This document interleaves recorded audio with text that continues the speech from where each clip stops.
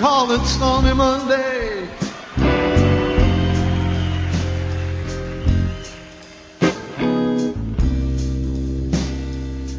But Tuesday's just as bad.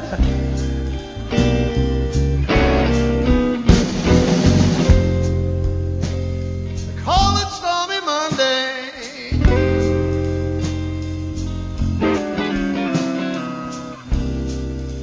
But Tuesday's just as bad. Good morning and welcome to episode 243 of Effectively Wild, the daily podcast from Baseball Prospectus. I am Ben Lindbergh, joined as always by Sam Miller. Hi, Ben. Hello, how was your weekend? How are you? Good. How was your weekend? It was eventful. The FanFest stuff was going on and I was doing some of that, and then I was at the Futures game yesterday and there was a BP event after the Futures game, so it was a busy weekend. You went to actual events. Yes, I did.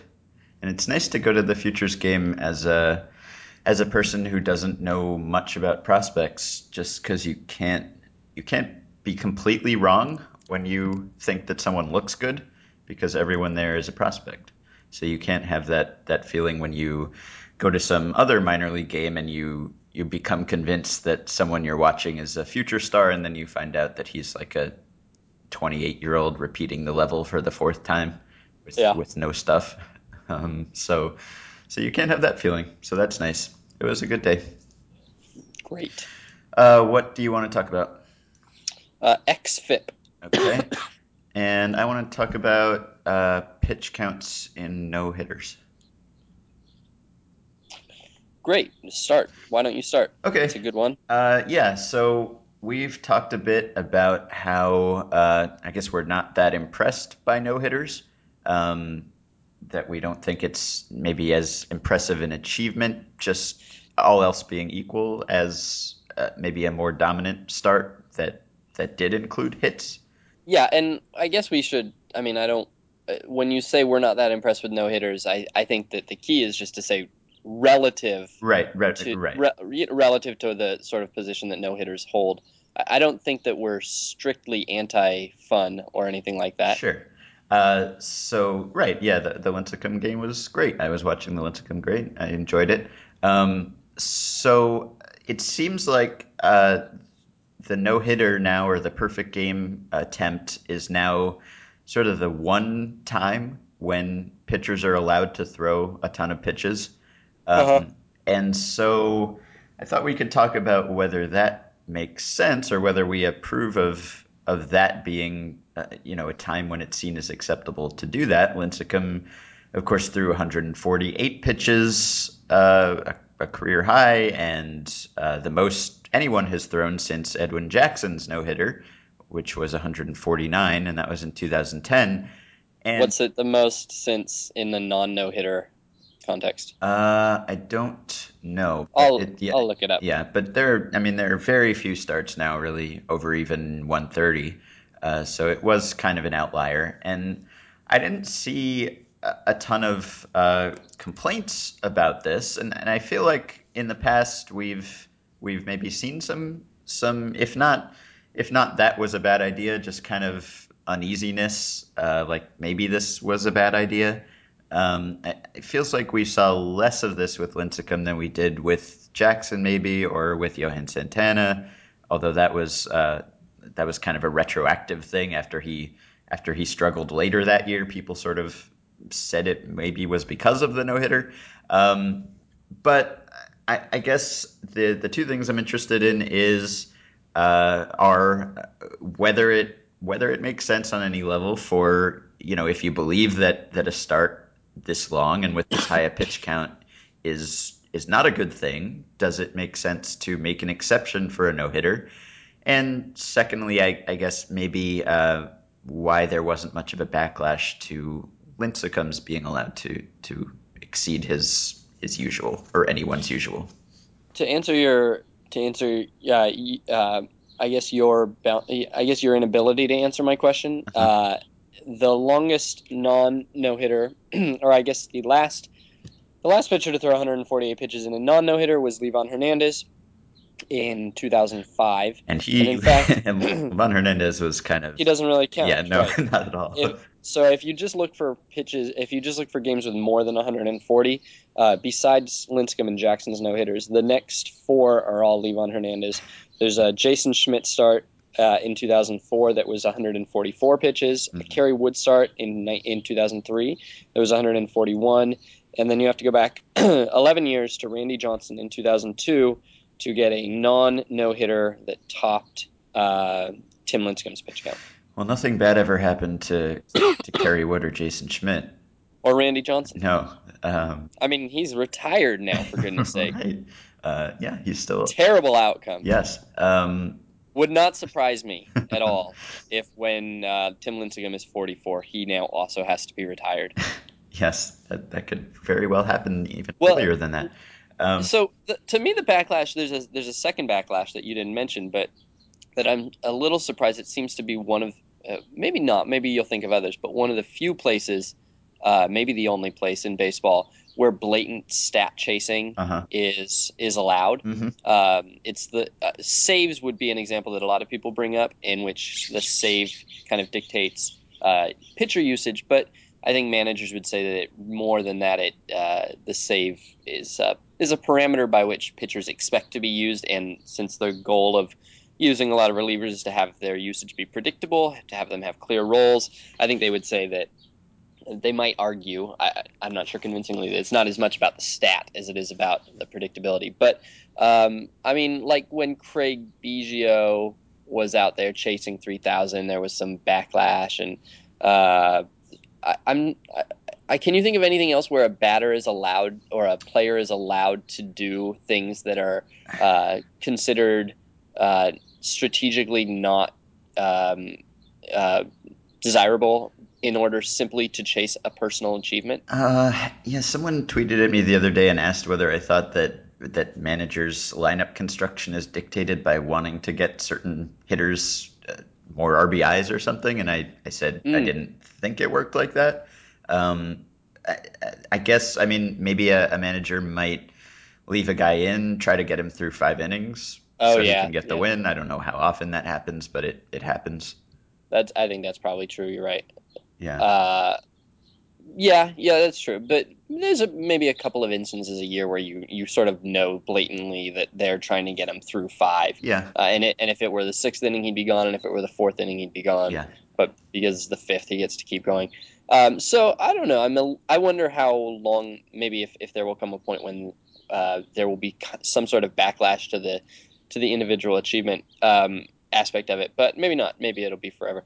What was your question? Oh, pitch count. Yeah, The and weird well, thing too is that does it make Lincecum sense? had a 9-run lead. Right. Uh, does it make sense? So To make an I exception to. yeah, Yeah. I think that if it might make sense, but if it makes sense, then what I would say is that we're actually not making enough exceptions. Hmm. Like I could see a manager saying, "Look, one game pitch counts are probably not going to be the thing that usually leads to an injury. It's probably more about a pattern of usage. Who knows, but it's as good a hypothesis as any.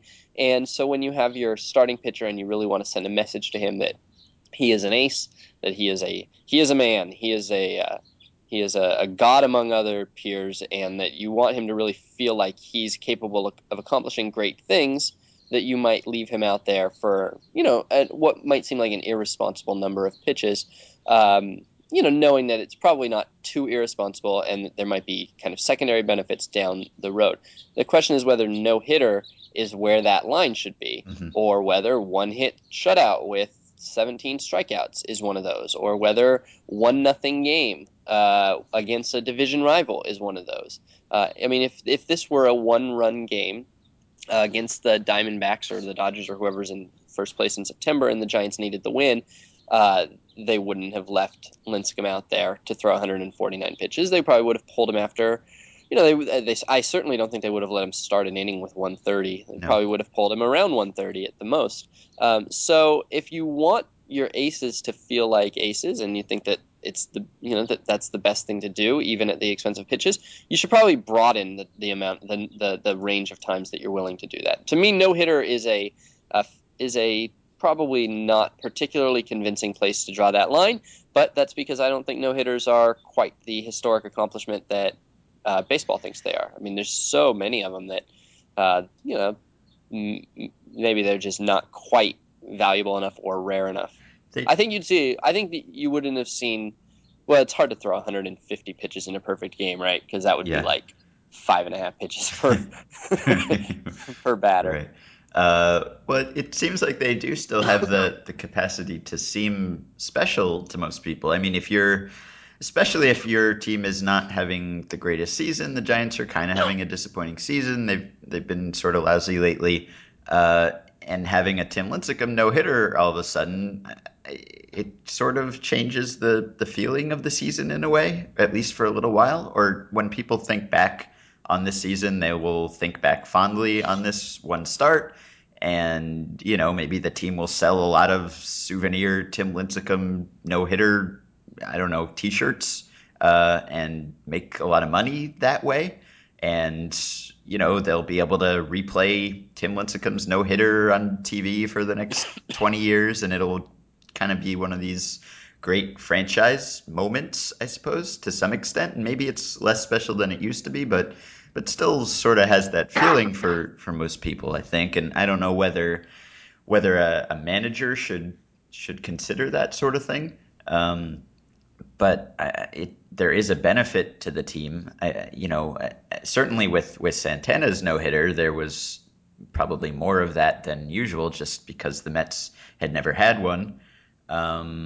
So I feel like there are all those sort of secondary benefits that someone with the team is probably pretty pleased about.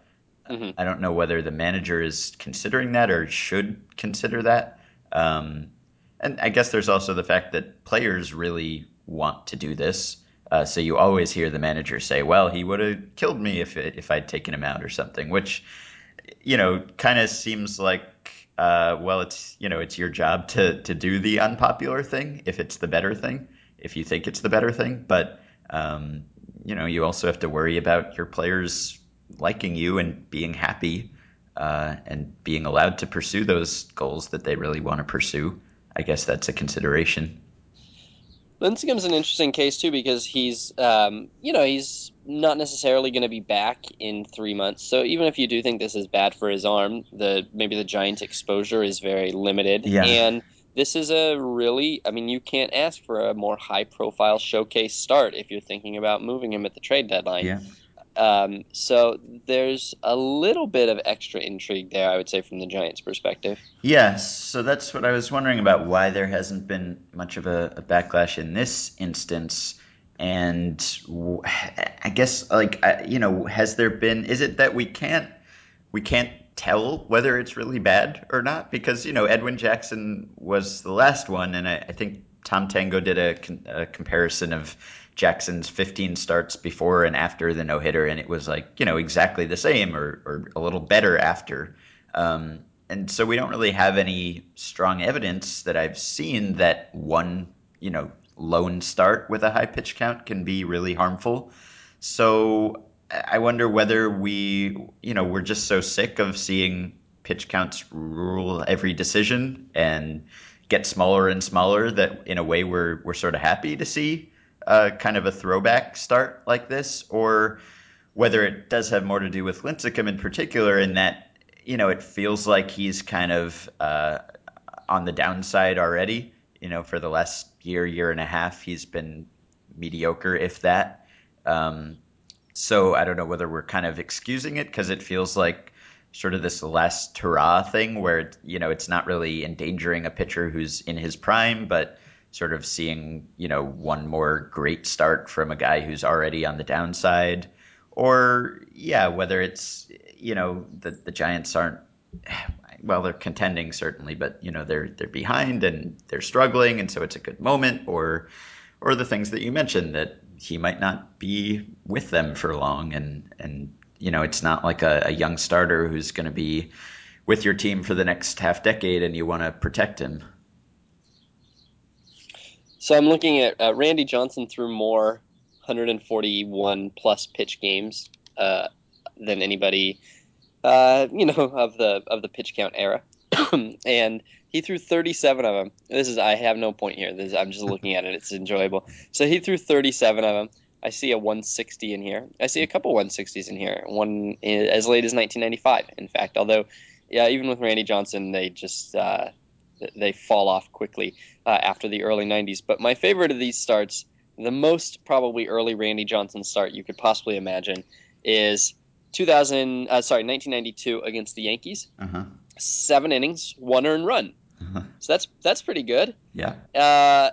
And you might wonder how he threw 146 pitches in 7 innings with 1 earned run. Well, he struck out 3, so that doesn't get him there.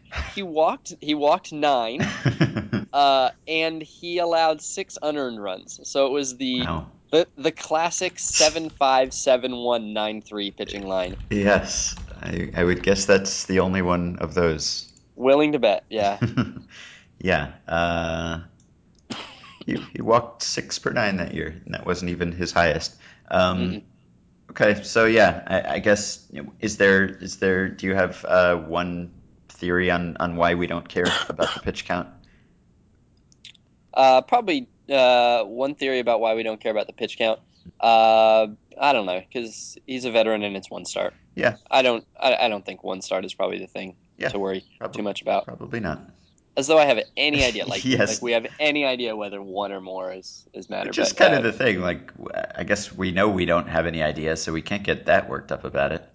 well, the thing is that I don't, I mean, one of the reasons that I don't get too excited when I'm watching a no hitter is because like I've seen it. It's not all that new. Mhm. It doesn't feel all that rare and special. But 148 pitches is kind of rare and special, and Yeah. so I actually enjoyed that start a great deal Hmm. for that reason. Yes, yeah, because there was sort of some uncertainty about whether he'd be allowed to do it or whether he would just collapse all of a sudden or what. Right? Yeah. Yeah. Who knows what happens? I mean, maybe there's like a kill screen, and if you just keep making the guy throw pitches, eventually, like he Right. starts to get glitchy, Yes. and batters can't see him anymore, and who knows what Mhm. happens? Right. All right, Okay. so Joe Blanton this year. Well, I don't know what. Yeah, I imagine I know what you think about xFIP. But do you have any? Just before we start, do you have any opinions about xFIP? The utility of xFIP? I think it can be helpful sometimes. As long as you kind of, it's the same sort of thing as FIP, where it doesn't work for some guys, and you kind of have to look at whether a guy is pitching in a certain ballpark. We should probably explain what it is first, Yeah, because someone sure. emailed us and said that when we bring up some new advanced stat we've never talked about before, we should Yeah. give some background. Do you want to do So that? xFIP is basically just a way of creating an ERA-like stat that only looks at the things that a pitcher is thought to be the most in control of, which are his strikeout, walk, and ground ball rates. So it assigns him a league average BABIP, and it assigns him a league average home run per fly ball rate. So if a pitcher has a lot of strikeouts, not a lot of walks, and a good ground ball rate, he'll have a low xFIP that might not match up with his ERA if he's been giving up lots of hits on balls in play and lots of home runs on fly balls. Okay. Yeah, so I'll look at it from time to time just to kind of see if there's a big difference from his ERA, which will then tell me that he's been giving up a ton of home runs on fly balls, but then kind of look beyond that to see whether it's because of his ballpark or whether he's a guy who always gives up a lot of home runs on fly balls or whether he's just kind of, leaving a lot of balls over the middle and getting crushed, and maybe that will continue. So it's, I look at it from time to time and then think about whether it's missing something.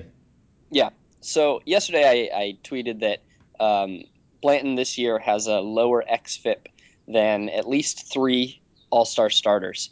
And Joe Blanton, you have to understand, you probably are aware that Joe Blanton is bad.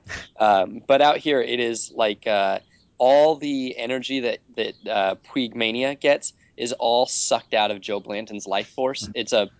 it's a total mirror. Like they're the unbreakable team. Uh-huh. And I mean Blanton is at like as low a point as I've seen an Angels starter as far as like the public perception of him in all my time here. So he's been really, really, really bad.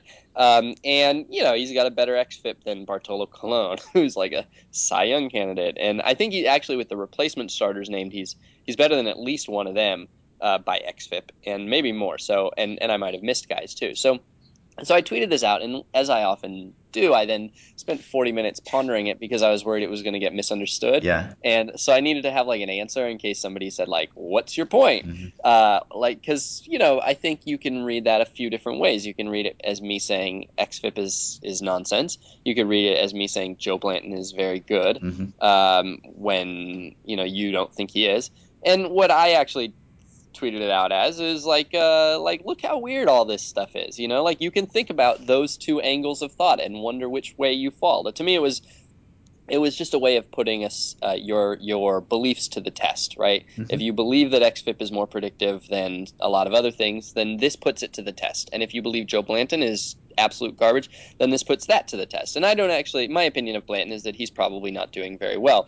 But after I, and then he's probably terrible. But probably not quite as terrible Right. as one would think. Mm-hmm. Then, like a few minutes later, I was listening to the Angels game on the radio, and they were talking about Blanton, and they were theorizing about why he's so bad. And so Terry Smith, the Angels radio guy, says, "Well, a lot of people around baseball think that he lost too much weight. He came to camp this year having lost a lot of weight, and they think that's the problem, that he's not used to pitching at this weight. He needs to be heavier."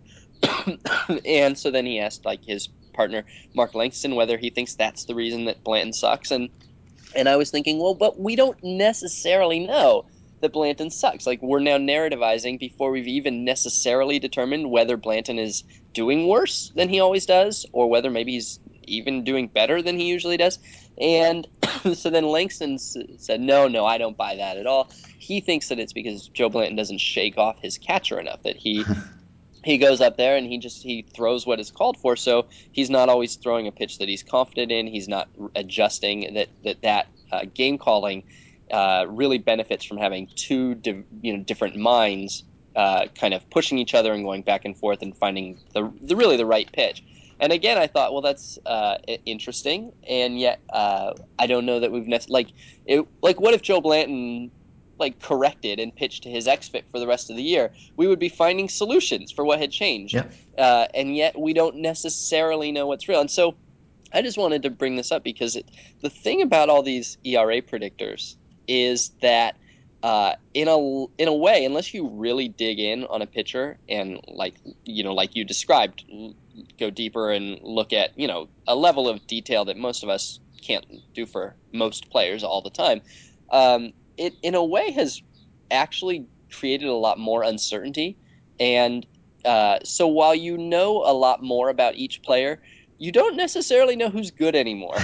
You have a lot of situations where you're like, well, these are three different numbers that attempt to capture three different things, and they say three different things. And it reminds me of that old saying that a man with one watch always knows the time, and a man with two can never be sure. Mm-hmm. In a way, having these ERA predictors that are all different has, I don't know, chipped away. I mean, it's chipped away at our certainty, which is very good, but it's also chipped away at like until you decide whether Joe Blanton is bad, you can't decide why Joe Blanton is bad, if that Mm-hmm. makes sense, right? Yeah. Does that You can't, you have to first decide what you're seeking to explain before you can explain it. And we can't necessarily pin down, like for a lot of players, I feel like this is the case, especially over the course of a year. I mean, this is why you always talk about how hard it is to write during this time of the season, because you don't trust anything. Uh-huh. Yeah, that's my point. That's my whole point. Yeah, and I guess I don't know whether watching a player regularly maybe that probably dispenses some of the uncertainty, I guess. Like if you know absolutely nothing about a pitcher and you've never seen him and you haven't watched a single start and you see that he's given up a lot of home runs on fly balls, and so he has a much lower xFIP than his ERA.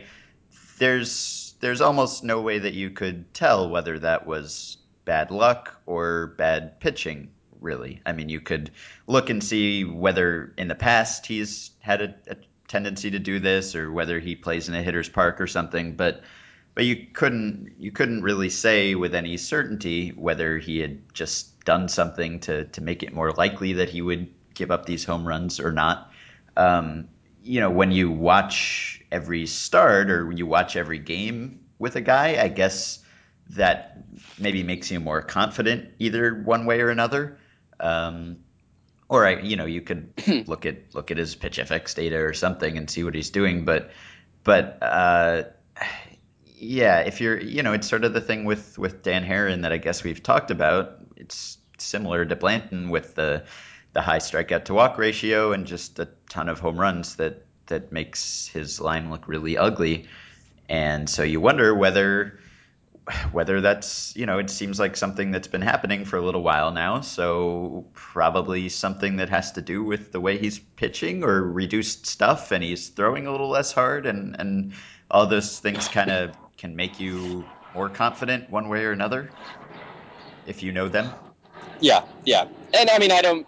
With Blanton, I think to me it's pretty clear that with Blanton this isn't controversial. Yeah. Blanton got me thinking about it, Right. but he seems fairly uncontroversial. Although I will, as a amusing maybe closing point, from 2006 to 2009, these are his xFIP ERA gap. Uh-huh. So the difference between them: 0.01, 0.02, 0.05, 0.04. Uh-huh. So virtually, maybe the most, probably I would guess if you looked at all the pitchers in baseball, nobody's ERA was predicted as well as his xFIP. Mm-hmm. So then these are the last 4 years: 0.95, 1.84.